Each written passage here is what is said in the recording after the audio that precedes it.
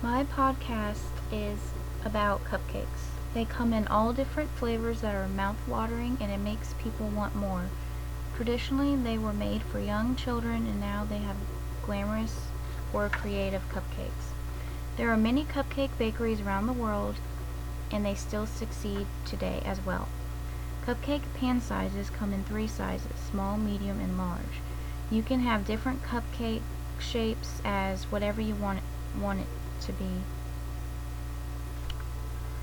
Baking baking time may need to be adjusting according to pan size. Paper liners are best when baking the cupcakes and because they stay fresher and are easy to handle. They come in a variety of sizes and patterns to make your cupcake look decorative or to add a little something to it. The total amount of cupcakes depends on how much you fill the cups. All cupcakes should be stored in an airtight container in the refrigerator. Another way to transport them is to use a cupcake pan and put foil over it. Make sure you don't mess up the top of the cupcakes. This prevents them to move around when in a cupcake pan other than a regular pan. Pack the cupcakes and frosting separately. Add the frosting when necessary. Chocolate and vanilla are the classic flavors, but there are many others as well. You can add numerous candies on top of the frosted cupcake and make it unique.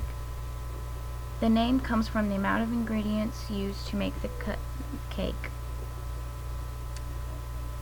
Or these cakes were originally baked in earthenware, teacups, or other small clay baking pans.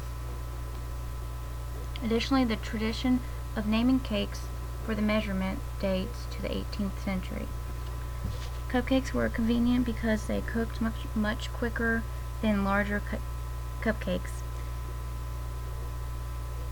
Muffin tins, also called gem pans, were popular around the turn of the 20th century, so people started creating cupcakes in tins.